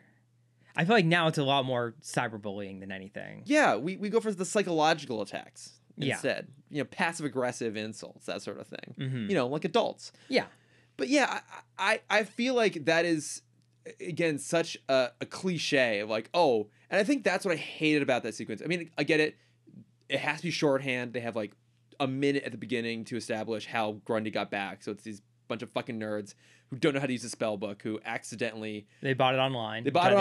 Yeah, they accidentally break like the circle of salt or whatever, and the whole thing goes to shit. But just those characters are played as such cliched versions of nerds, and they're suffering cliched torments of nerdy characters, and their walls are covered in all of like the shorthands for nerdy things. Like, they have a Hellboy statue, and there's a Star Trek poster and a Spider-Man poster. It's all off-brand, which I love. It's off-brand. A not Spider-Man poster. It's a not Spider-Man poster. Not Hellboy toy. Exactly. It's the Star Trek emblem, but like upside down. Like it all just felt like low shots. I have another headcanon for this. Oh my God. Looking at the fake Star Trek, we already have fake Star Wars in this universe via Batman Beyond. Yes. I like to think one of these kids was the creator of the fake Star Wars. Like he grows up to be the guy that we meet in that episode? Yeah. I could absolutely believe that to be true. Mm-hmm. I respect your One of them is choice. that. Another one is the guy that grows up to make the video game. Oh, yep. And then the third one just got wedgied to death. Two of the three eventually just became Batman Beyond villains. Yeah. Yes.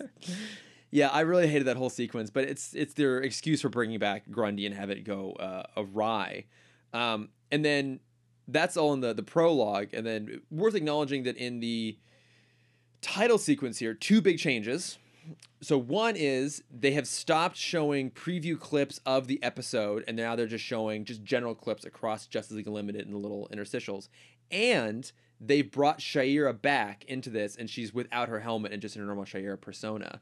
But they have brought her back in the title sequence to indicate that she is now back and going to be a big part of the things going forward. Mm-hmm. Which I'm super excited about because, like I said, I think in Justice League, Hawk Girl is oftentimes very underutilized, and I think her stories throughout the rest of Justice League Limited are some of the best they have. Absolutely. And especially bringing her back in the same episode we are introduced to Vixen. Yes. Is genius writing. It really is. And that's like a whole... that's the thing. There's so many different things going on here. But yeah, that there's almost... I wouldn't even call it a B-plot per se, but like an element of this story is that we get to see that Jon Stewart is now in a relationship with Vixen. Like, he's at her fashion show, and they leave because they have to go help with the fight. You know, she's getting ready to change her next outfit, and she ends up changing into her costume because she assumed that it was League business. And she's like, "Oh, aren't you going to change?" She's like, "No, it takes me a little bit less time." And he just, like, you know, changes his clothes into his Green Lantern uniform. But it's the same amount of time, Chris. Yeah. She's not any slower. You know, it's the gender joke of like, oh, women take forever to get ready. It's like, well, one, you have a ring that can just do it for you. You're technically always naked. Yeah, that's true. And just the ring is just projecting outfits on you. Yeah. As you look like an early 2000s wannabe rapper. Although I have to say, I think that's the best Jon Stewart look. I think the bald head goatee looks a lot better than the military buzz cut from Justice League. No, I just mean like the outfit he was wearing. Oh, the horror. Yeah, like it's the sunglasses inside with the bald head goatee, the gold chain, black shirt, and then the giant overcoat. Yeah. You're not wrong. Yeah, it's very like music producer 2001. Yeah, I feel like he didn't know how to dress for that. Because think about who Jon Stewart is. So he is like, he grew up a big old nerd, as we saw in the one where they all become kids. Kid stuff, right? You know, the glasses. He loves comic books. He grew up that. He, I think, probably was a Marine first, and then became an architect. And then at some point he became a Green Lantern. At no point through any of those phases do I think he's ever hanging out in these like upper echelons of Earth-based social circles with like ridiculously famous runway models and stuff like that. Well, from personal experience with my runway career, no, in my school, and I think we had a pretty unique situation, the architecture school was connected to the art school. Okay. And so in my headcanon for Jon Stewart, is like he only knows these people through art school, and so he thinks everyone like in the fashion world is just also a bunch of weird nerds. Oh, okay. And he just doesn't want to associate with that kind of people. So he's just doing whatever he can to try and stand out. Yeah. Okay, I guess that makes sense. I was thinking more he was doing anything he can to try and blend in with a social circle he knew nothing about.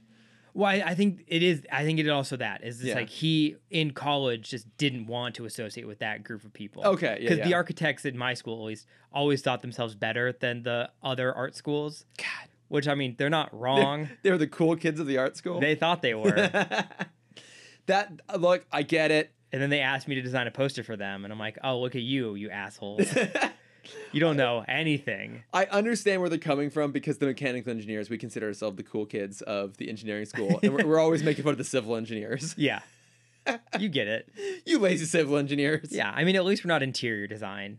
That was the bottom of the totem pole. Yeah. I guess it probably would have been for us electrical.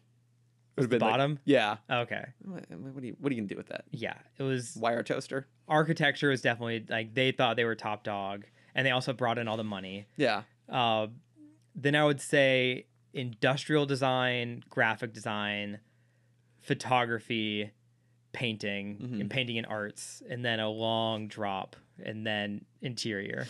Look, everyone has to have someone to punch down to. Like, even us as like DC Comics nerds are often punching down to like Dungeons and Dragons nerds. Yes. Which I have no room to do that because most of my good friends, you included, are Dungeons and Dragons people. I have written my own campaign. I love Dungeons and Dragons people. Like, everyone has something to punch down to. It's kind of like how all of America punches down to Alabama, except for Alabama, who punches down to Florida, and Florida has no one they can possibly punch down to. Well, they just punch themselves. Because I think that's the thing is like, I think we are the nerds that like we punch forward and it's the portal and it just punches us in the back from behind.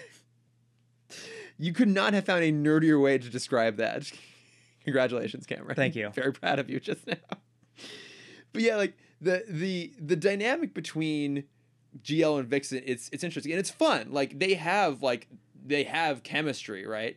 And like they even kind of work well together as they're trying to take on Grundy. But as soon as Shayera shows up, all of that just becomes a mess, right? Because so Grundy hits Superman like way off, and he breaks through one of the pylons of a bridge. So the bridge starts to collapse, and Aquaman shows up in just like the most badass motherfucker intro possible, just standing perfectly still atop of a giant squid as it rises from the ocean depths and wraps its tentacles around the bridge to hold it in place. Like, you cool, man. So my thought with You're cool. that, we know Dr. Fate can teleport people. Yeah. He could have just teleported them right into the heat of battle. Doesn't matter. Aquaman must have asked. I don't think Aquaman asked. I think Dr. Fate's like, want me to get you there? He's like, no. Yeah. Well, no, he knows where to portal Aquaman. Yes. Just to some trench somewhere, and he'll grab himself a nice fish and get to the action. Mm-hmm. But after that, like Shayera rescues a mom and her kid from falling off the bridge, and she lands right next to John. He's like, Shayera? Like, and he's just shocked. And in one of many amazing lines in this episode, her first thing she says to him is, I hate the beard. It's good. It's incredible. Like, well, because you bring up their chemistry, Vixen and John's chemistry is so different from Shayera and John, and I think that is important. Of like, you see, they're still both like very compatible, but they're such different couples. Yeah, well, and you can see I think what this episode does really well is indicating how much John is still in love with Shayera, or at least if he hasn't been able to fully let go of that because it all just ended so abruptly, right? So he's moved on, he's dating someone new, but like he goes out of his way to protect her. He even offers like, I'll take the mace, I'll go kill Grundy myself. And then at the very end, when she's getting harassed by a bunch of people who are like, hey, remember when you participated in the Thanagarian invasion that nearly killed everyone on the planet? Any thoughts on that? He jumps in, like starts defending her.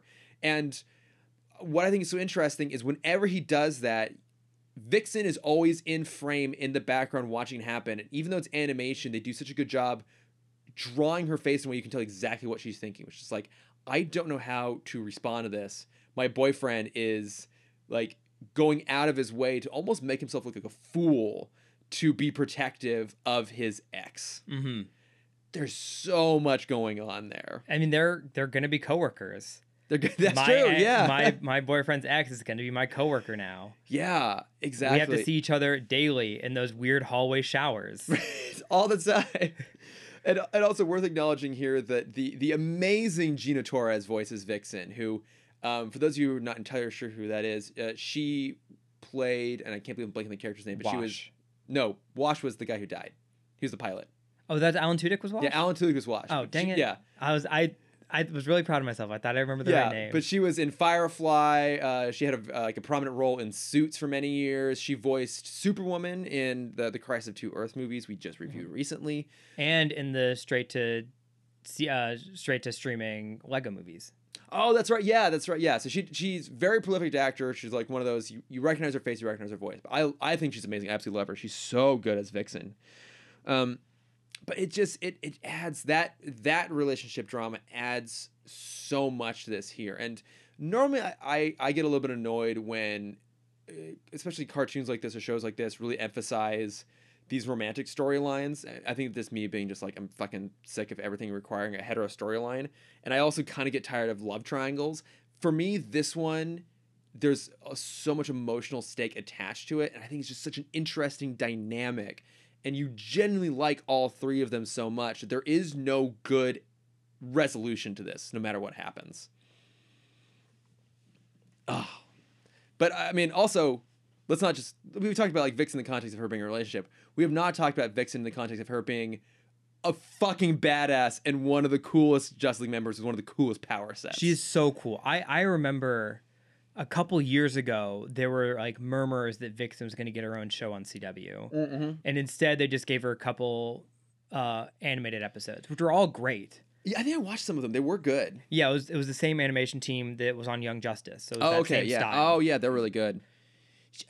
She is just so cool. And I think she's kind of in some ways kind of a rare character in this universe in particular is that obviously she's sexualized because every female character in this universe is. It's a Bruce Timm drawing. It's a Bruce Timm drawing, but I will say this. For me, when I think of Vixen, like obviously she's also like a runway model too, but she is an incredibly competent badass superhero at the same time. Like I think of her like touching the amulet on her necklace and becoming like the powers of an elephant and just headbutting Solomon Grundy through a wall. Yeah. That's what I think of. Something that like Wonder Woman wasn't able to do. Yeah, exactly. Like, yeah, she is, depending on what animal she chooses, her power set is really high up there. I mean, we see in this that she uses a cheetah to run super fast, an elephant to be super strong. She uses, I think it's an iguana to heal herself when her arm gets broken.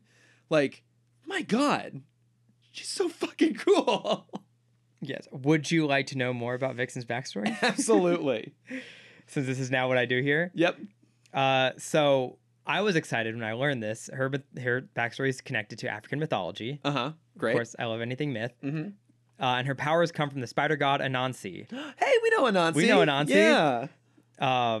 In ancient Ghana, a warrior known as Tatu asked Anansi to create a totem that granted the wearer all the powers of the animal kingdom, under the kind of clause that they can only be used for good, or to help the innocent. Tonto utilized this to protect Africa, becoming one of their greatest heroes. The totem had been passed down generation to generation until it reached the McCabe family, Mari McCabe, known as Vixen. She grew up in a village, and she grew up in a small village connected to the nation of Zambezi, we last heard about from the origins of Buona Beast. Oh my God. Yes, their powers are kind of connected, which is just so great.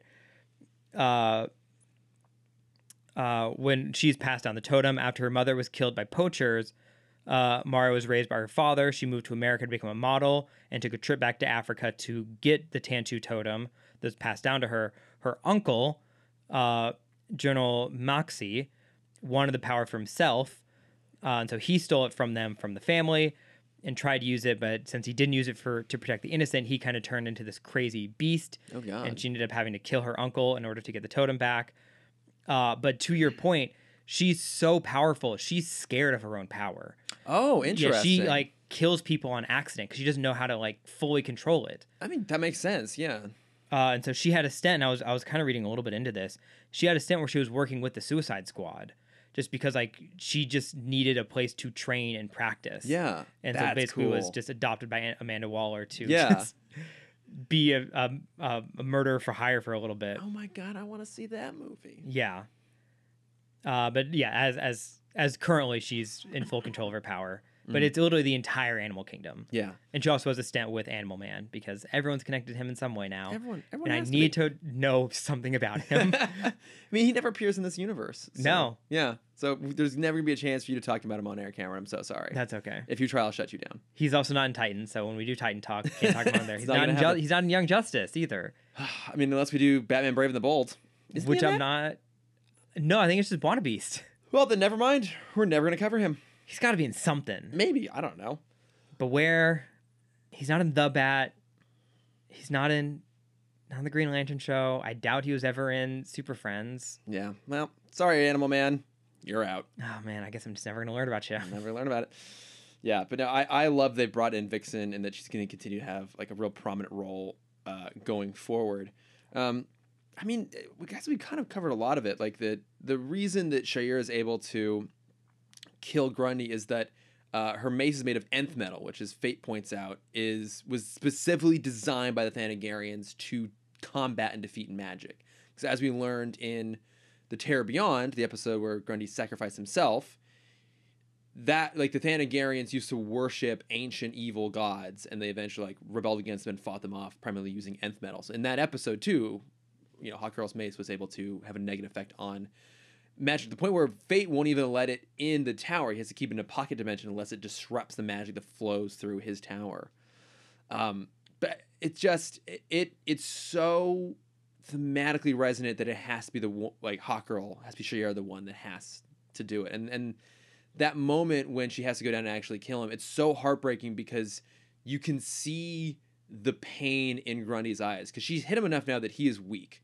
Like she literally knocked him through the street down into the sewers, and I don't know if at that point he's necessarily dying, but he's nearly out. but the only way to stop it is she has to kill him, which of course happens off screen. But just that moment when she goes down there to do it, and when she comes back up and just says it's done, it's just like you know what she had to do and how hard that was for her to do it, and it's just really touching. Yeah, it was hard to watch. Yeah. And like I said, I was coming in with the fake memory that he was back at Tower of Fate with them. Right. Yeah. And then like at the end I'm like, oh no, she did it. Yeah. Like she killed him. Yeah. She watched her friend die once and then had to kill him again. Even if it's not him, it's it's still his face and his eyes looking up at her. And it's, technically his third death. It's true. Yeah, he dies a lot. Mm-hmm. It's kind of his thing. He's a zombie. As Vixen points out, isn't that the thing about zombies, is that they have to be dead? Yeah. And I mentioned this before, but there are a lot of really, really good lines in this. So worth acknowledging, this was written by Dwayne McDuffie. Of course. One of the best writers in the entire DCAU. But so many lines. Like even when Aquaman beats Shayera at chess and he's super mad. He's like, you disgust me. And she's like, join the club. Like just, she is so defeated. I also love when Fate shows up and says, Grundy's grave is empty. Aquaman's response is, point me in the direction of those who did it and dig more graves. Fuck, that's good. He's so cool. He's a dick, but my God, is he cool. Did you watch this week's Ted Lasso? I did. It's so good. But it reminded me a lot of what's his face? Oh, Roy Kent? Roy. Yeah. It's like, Roy, you can't beat up a child. Why not? Yeah. It's not like, it was weird that it was a Christmas episode in August. I never wanted it to end. Same. I could have sat there for 6 hours. I think that is now going to become a perennial Christmas watch for me, because it's just so, like, that show is so sweet and uplifting and somehow never saccharine. And that episode does that, but with Christmas. Mm-hmm. That was almost gonna be my plug for this week. Yeah, just talking about the Christmas talking episode. About Ted Lasso episode of Christmas. It's great. If you guys aren't watching Ted Lasso, go watch Ted Lasso, especially the Christmas episode. It is the most heartwarming show I've ever seen. Yeah, and I've seen a lot of shows. Yes, you especially have. This episode to me is absolutely one of the best we've gotten so far. And again, it's going to set up some key points going forward. Shayera being back at the Watchtower and back part of the League, the conflict that's going to cause between her and John and Vixen. These are pretty big threads going forward. Yeah. Do those hallways bathrooms, like, are they compatible for her wings? Are they big enough? True. Yeah. What happens when her wings get wet? Yeah. Can she fly as well? I don't think so. Probably not. Birds, the water just slips off their wings for the most part. Some of them. Yeah. But then there's butterflies that can't fly. Yeah, but butterflies don't have feathers. Right. Yeah. I don't know anything about birds. I'm not a bird person. I'm a dog person. Through and through. Good. Any other thoughts on Wake the Dead? I think that's about it. Great episode. One of my favorites. Very, very good. All right. Well, I did promise it last week. The return of Notes from Friends. Oh, goody. I'm excited to hear all the mistakes I've made over the past 4 weeks. We've been getting a lot of comments on YouTube, and I will often just kind of respond to those directly on YouTube. But I did pull a couple here to share. So one was from Solomon Sultani, who writes to us very often. Always love the comments and the questions thrown in there. And he messaged on YouTube and said, "Hey guys, welcome back." Thank you. Thank you. It's nice to be back. I was wondering what happened to you guys. Glad to hear from you again. Also, I've been looking at some of Cameron's Instagram posts and think it's awesome that he is seeing a therapist. Yes, I am. I've been seeing a therapist for a while now, and I think it's very important to look after your mental health. Yes, it is. So I wanted to pull that comment out specifically because people probably have been wondering why we took off 3 or 4 months. It was meant to be a month break, and I'll be honest, it was all on me. I had a job at the time that was having me work 11 hours a day. So all of my life had to be lived on the weekends, and then trying to spend roughly 6 hours on the weekend also trying to record and edit a podcast was just becoming a little bit too much. So yeah, and I didn't want to do it. And you did. Cameron just didn't want to do it. So the editing. Now I wanted to do the podcast. I didn't want to do you the don't editing. do the editing. Yeah, it's the editing that takes up a lot of the time. But basically, this actually ended up being a very effective question and all tied together because it was basically for my mental health that I took a step away for a long time, and now we're back, and it's nice to be back. And just general yes, I also have been going to therapy for 6 years. super, super helpful, helped me through a lot of shit, including the period where I decided to take a break from the podcast and needed a break. You know, and in general, you and I are very big advocates of like looking out for mental health. Absolutely. So, you know, I think it's something worth talking about. I really don't get, I feel like it's not really our generation so much, but I feel like kind of the generation before us had a bit of a stigma against it, sort of thing. It's like, oh, it's like, don't talk about going to see a therapist. I'm like, I tell everyone I see a therapist. Well, I think that's very much an LA culture thing, which I think is hilarious. That's probably also a bit of it's an LA thing too. Yeah. Isn't it? Yeah. Because like I'll go back home and I have friends that are like, oh, well, you talk about your therapy? I'm like, instantly, all the time. Like I immediately talk to my coworkers like, oh my God, you can't believe what my therapist said. Yeah. It's like that's so normal out here. Yeah, I mean, I guess it is just kind of like normalized for us out here, but it's like it's also part of it because if you think it's like a bad thing to be going, you're only just burying yourself deeper in issues. Yeah, it's all part of just helping all the time. Yeah, everyone should be doing it. Yeah, I'm constantly telling my family like, yeah, it would probably be helpful. I'm like, yeah, you should probably just go see a therapist possibly. Mm-hmm.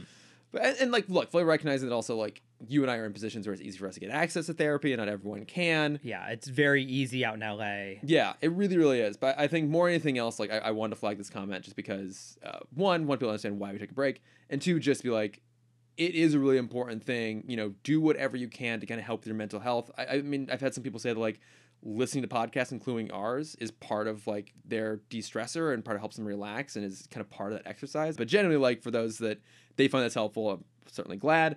And you know, we don't intend to take any long breaks in the dozen remaining episodes we roughly have under Tim Talk here. But no, so you know, thank you, Solomon, as always, for writing in. Yeah, you know, glad to hear you're taking care of your mental health and doing well as well. Yeah, so. Especially after this past year, everyone needs someone to talk to. Fuck this year, Jesus Christ. Okay. And then we also got a comment from Jake, aka the Overvoid, a friend of the show and then a frequent say writer-inner, but I couldn't think of the actual proper noun to use there. No, we'll go with writer-inner. Yeah. A frequent listener, writer-inner, notes from friends who asked which of the unreleased / upcoming Disney Plus shows are we most looking forward to. He said he was most excited for What If, but after watching a video on some of Moon Knight's funniest lines, I'm honestly more excited for Moon Knight now. And he linked a video below, which I'll put in the show notes, of someone doing like readings of some of Moon Knight's best lines. So, I mean, we're going to talk about What If a little bit in our plugs. But outside of that, which of the Disney Plus shows are you most looking forward to, Cameron? And I will extend this slightly. I think the implication here was Marvel. It's perfectly fine if you say High School, the musical, the show, whatever it's called, season 3. HSMTMTS. Season 2 was a bit of a disappointment for a lot of people. I enjoyed it. I love season 2. I will watch the show forever. Very hyped for season 3.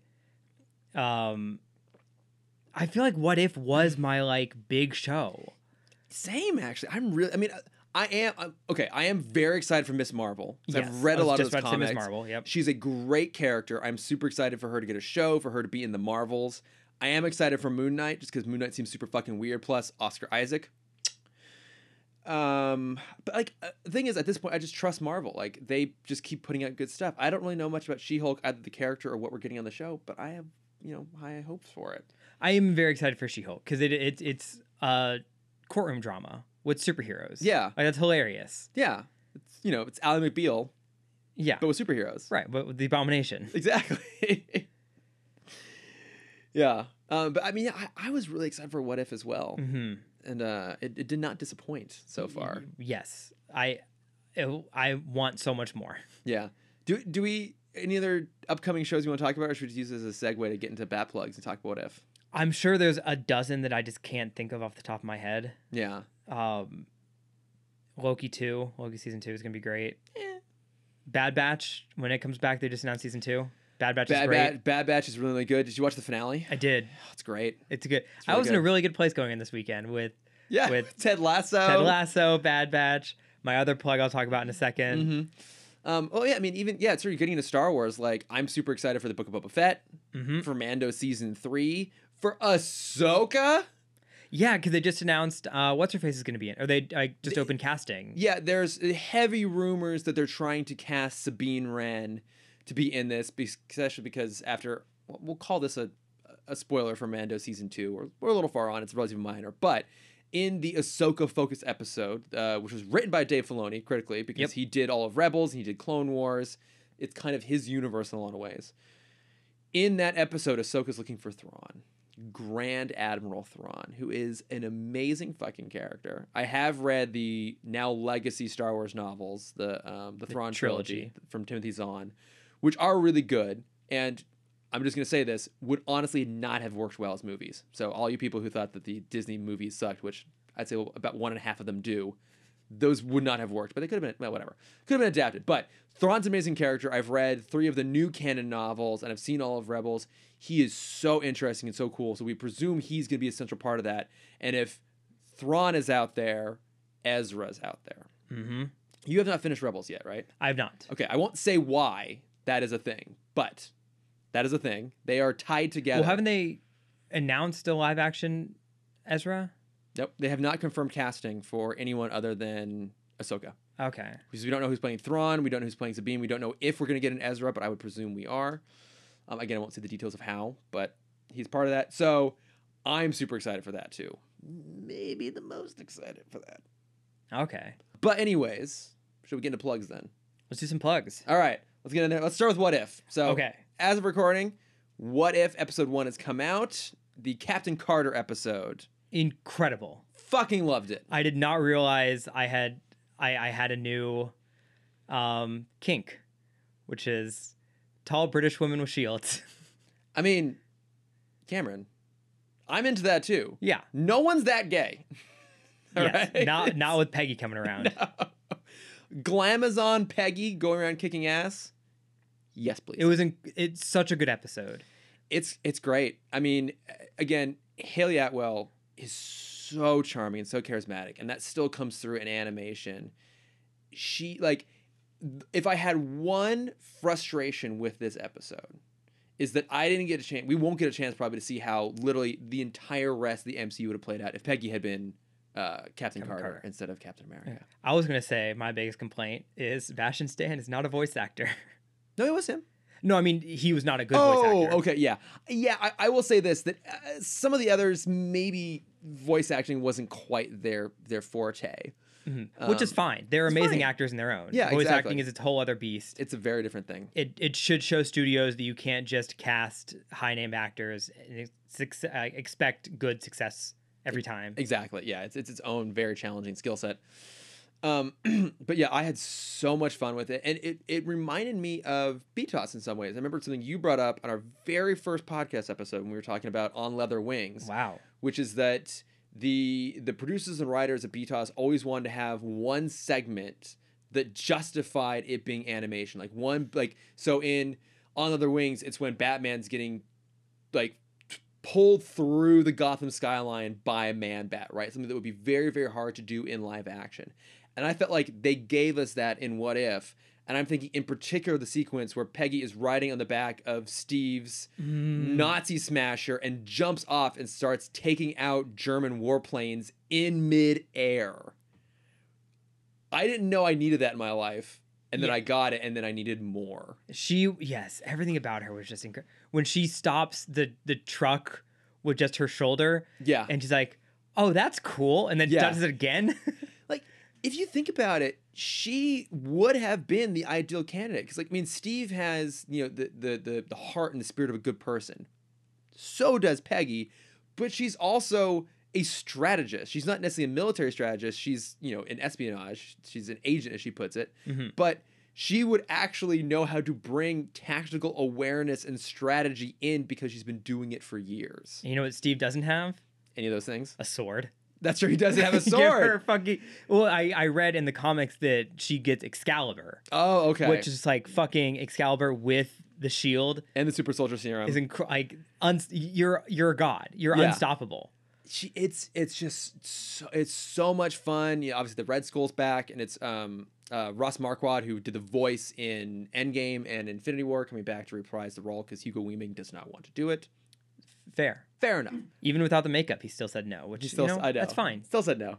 But yeah, I mean, it's just I love that they get the cosmic cube, they get the Tesseract, which means they have a power source. So Howard is able to create basically an Iron Man suit, 70 years before Tony builds one in the desert. it was just so much fun. You know, and I mean, we've talked a lot about it. I don't want to give any specific spoilers, but they still find a way to kind of keep some of the major beats of the Captain America story in there as well, and I thought in a fairly effective way. Well, also potentially setting up something bigger for the universe. That's true, yes. And that is an as of yet unanswered question, which is how connected are these what ifs going to be? I mean, the framing device is the amazing Jeffrey Wright voicing the Watcher. We don't know. Are these all going to be tied together? Like, this may not be the last time we see Captain Carter, and I sure as shit hope not. Same. I just give Haley Atwell so, like, she deserves so much for the shit that Marvel put her through. I know. Yeah, I mean, because I didn't love Agent Carter the series, but I loved her in it. Mm-hmm. I just don't think it was a bit of a weird, just kind of a mess. But she's just continued to be fantastic. And I mean, look, at this point now, the multiverse is open, so very real possibility we could down the line potentially see her play live action Captain Carter, even if it's just a cameo. Yeah. This is super fun. I'm very excited to see what else they throw at us. Yeah, because next week is Chadwick Boseman's episode. Oh, that's right. Yeah. What if T'Challa was Star-Lord? Mm-hmm. Very interesting. It's very interesting to see how that one plays out. But yeah, no, I really had a lot of fun with this. Me too. What's your other plug this week? I have two quick plugs. Mm-hmm. I watched Free Guy. Oh, that's right. Which is it's so much better than I thought it was going to be. Hey, that's good. It's so fun, and it definitely benefited from, and you'll understand after you see it. I won't explain why, but it benefited so much for being a Disney property. Okay. And it needed it. Mm-hmm. Yeah, just it's a great time. It's a great feel-good movie. I have nothing but praise for it. Ryan Reynolds is great. Mm-hmm. Everyone in it is great. That's awesome. Yeah, so my other quick plug to attach to that is a book that I'm almost done listening to for you. Yes. Called Tokyo Ever After. Oh. Which is a newer book. It's a YA book, but it was pitched to me, and it is exactly this. It is Princess Diaries meets Crazy Rich Asians. That sounds fantastic. It's so charming, and it's so lovely. Okay. It's a girl who's graduating high school finds out that she is the daughter of the Japanese prince, a next in line prince. And so she flies to Japan and kind of tries to figure out, one, living in another country that she's never experienced their culture, while also trying to understand like what royalty means. That's really cool. It's really great. Mm-hmm. It's just nice. Just a nice little book. We like nice things. Yeah. You know? Not thinking too much. It's just there. And I like that. Yes. Sounds really lovely. Wait, you said the Princess Diaries or the Princess Bride meets? Princess Diaries. Okay, yeah. Yeah. So Anne Hathaway meets Crazy Rich Asians. I mean, I love the Princess Diaries. Me too. I rewatched them very recently. Okay, I've been meaning to go back and rewatch it again. Also, I just saw that Mrs. Doubtfire is now on Disney Plus. Oh, that's awesome. So I haven't seen that one in years. I need to go back in that one. The first Princess Diaries is great. The second one is also great, but Chris Pine is not he's not Chris Pine yet. Okay, he's not. Like that would be my main reason to go back. Is he's got the eyes. He's got pretty rough hair. Yeah, I do remember that. It's late 2000s. Yeah, so no one knew what they were doing with hair yet. I do remember that. I mean, look, for me, peak Chris Pine, Star Trek, 2009. Oh, I was gonna say This Means War. Ooh. That is my Chris Pine. You know what? I have not seen that movie since it came out, but I remember enjoying it. It's very good. I think it's for free on Amazon right now. Okay. I'm trying to remember. At any point, is Chris Pine ever in just very, very small, tight trunks? Not in that movie. Then I think Star Trek will still hold the top spot for me. Fair. Yes. What are you plugging? So on top of What If, I started watching Big Mouth this week. Oh. Which I welcome to the club. I have obviously known about it because I think now in its 4th season. Mm-hmm. I've known about it for a long time. I never got around to it. I'm like, you know what? I'm going to sit down and watch it. And so it's Nick Kroll and John Mulaney, both of whom I adore. Yep. And it's really funny and weird. And I was worried, like partway through the first episode, it was just going to be a little bit too uncomfortable. I was a little bit worried I was going to suffer from like 8th grade syndrome, Yep. like in the sense that the That's movie exactly how I was going to phrase it. Yeah, like the movie 8th Grade is amazing, but also so hard to watch because it's just such a perfect encapsulation of what it's like to be that age and that time of life, and no one wants to revisit that because it's horrible and uncomfortable. This does that, but it's also so heightened and ridiculous and silly that it plays it off pretty well. Yeah, it's a hard movie to pitch to people because it is so raunchy. It is. But it's so smart. It's very smart, and it's like it's something that kids, like teenagers and tweens, would probably benefit from watching because it's just takes a very like it's I can't call it a grounded approach to that age, but it's sincere in how it handles being that age. It just does it with like hormone monsters and the ghost of Duke Ellington and stuff like that. Like it's so silly. But yeah, it's very, very, very smart. And I think well intentioned, which is kind of a weird word to use, but I think it's genuinely trying to actually say something constructive about being that age.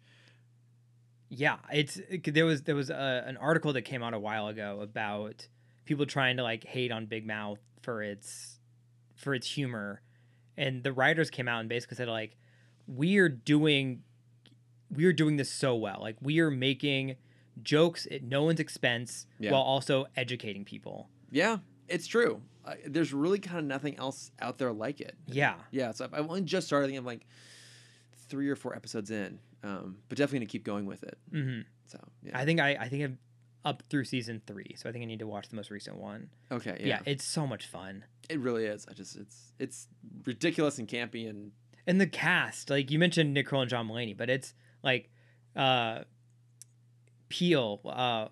Jordan Peele is the Duke. Yeah, Jason Mantzoukas is playing a lot of characters in there, and I like scrolled through to see, and like it has this ridiculously deep bench of like guest voice actors in there too. Yeah, like everyone wants to be on the show. It's like the comedy family. Yeah, it's great. It's really, really good. Highly recommend that one. And so refreshing after Netflix's many attempts at like an adult humor show, which have all just bombed. Yeah, it's like there. I think you could draw comparisons from this to Sex Education.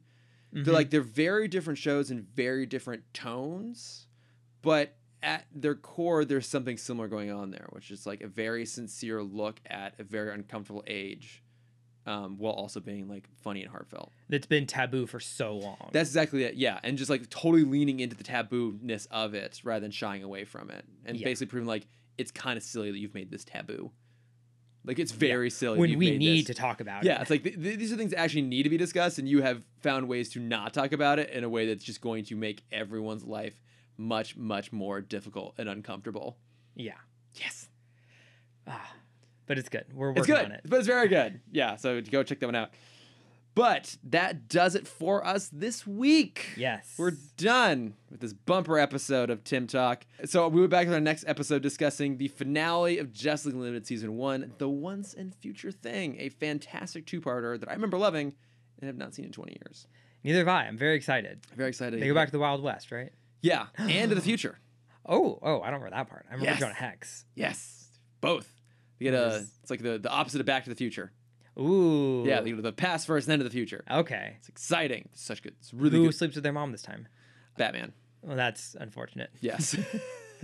That's the worst one. The worst one I could have chosen. If any hero is going to have an Oedipus complex, I would not want it to be Batman. Yep. So, real excited. Real excited to get to that.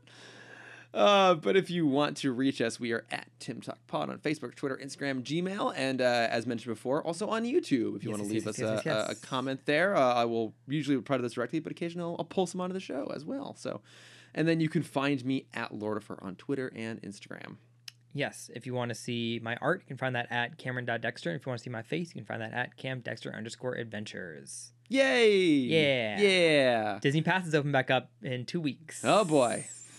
Very excited. I say we weren't going to take a long hiatus, but I might lose Cameron to Disneyland on every weekend. Hey, we can record at Disneyland. No. Okay, fine. We can record at Disneyland and deal with all of the horrible sound issues, but you're paying for me to have one of those annual passes. Sure. Okay, great. All right. We'll be coming to you live from Disneyland soon. Great. Thanks, everyone. Thanks. Bye. Ba ba ba ba ba ba ba ba ba ba ba ba na na na na ba ba ba ba na na na. Beautiful. I got it this time. More off pitch every time.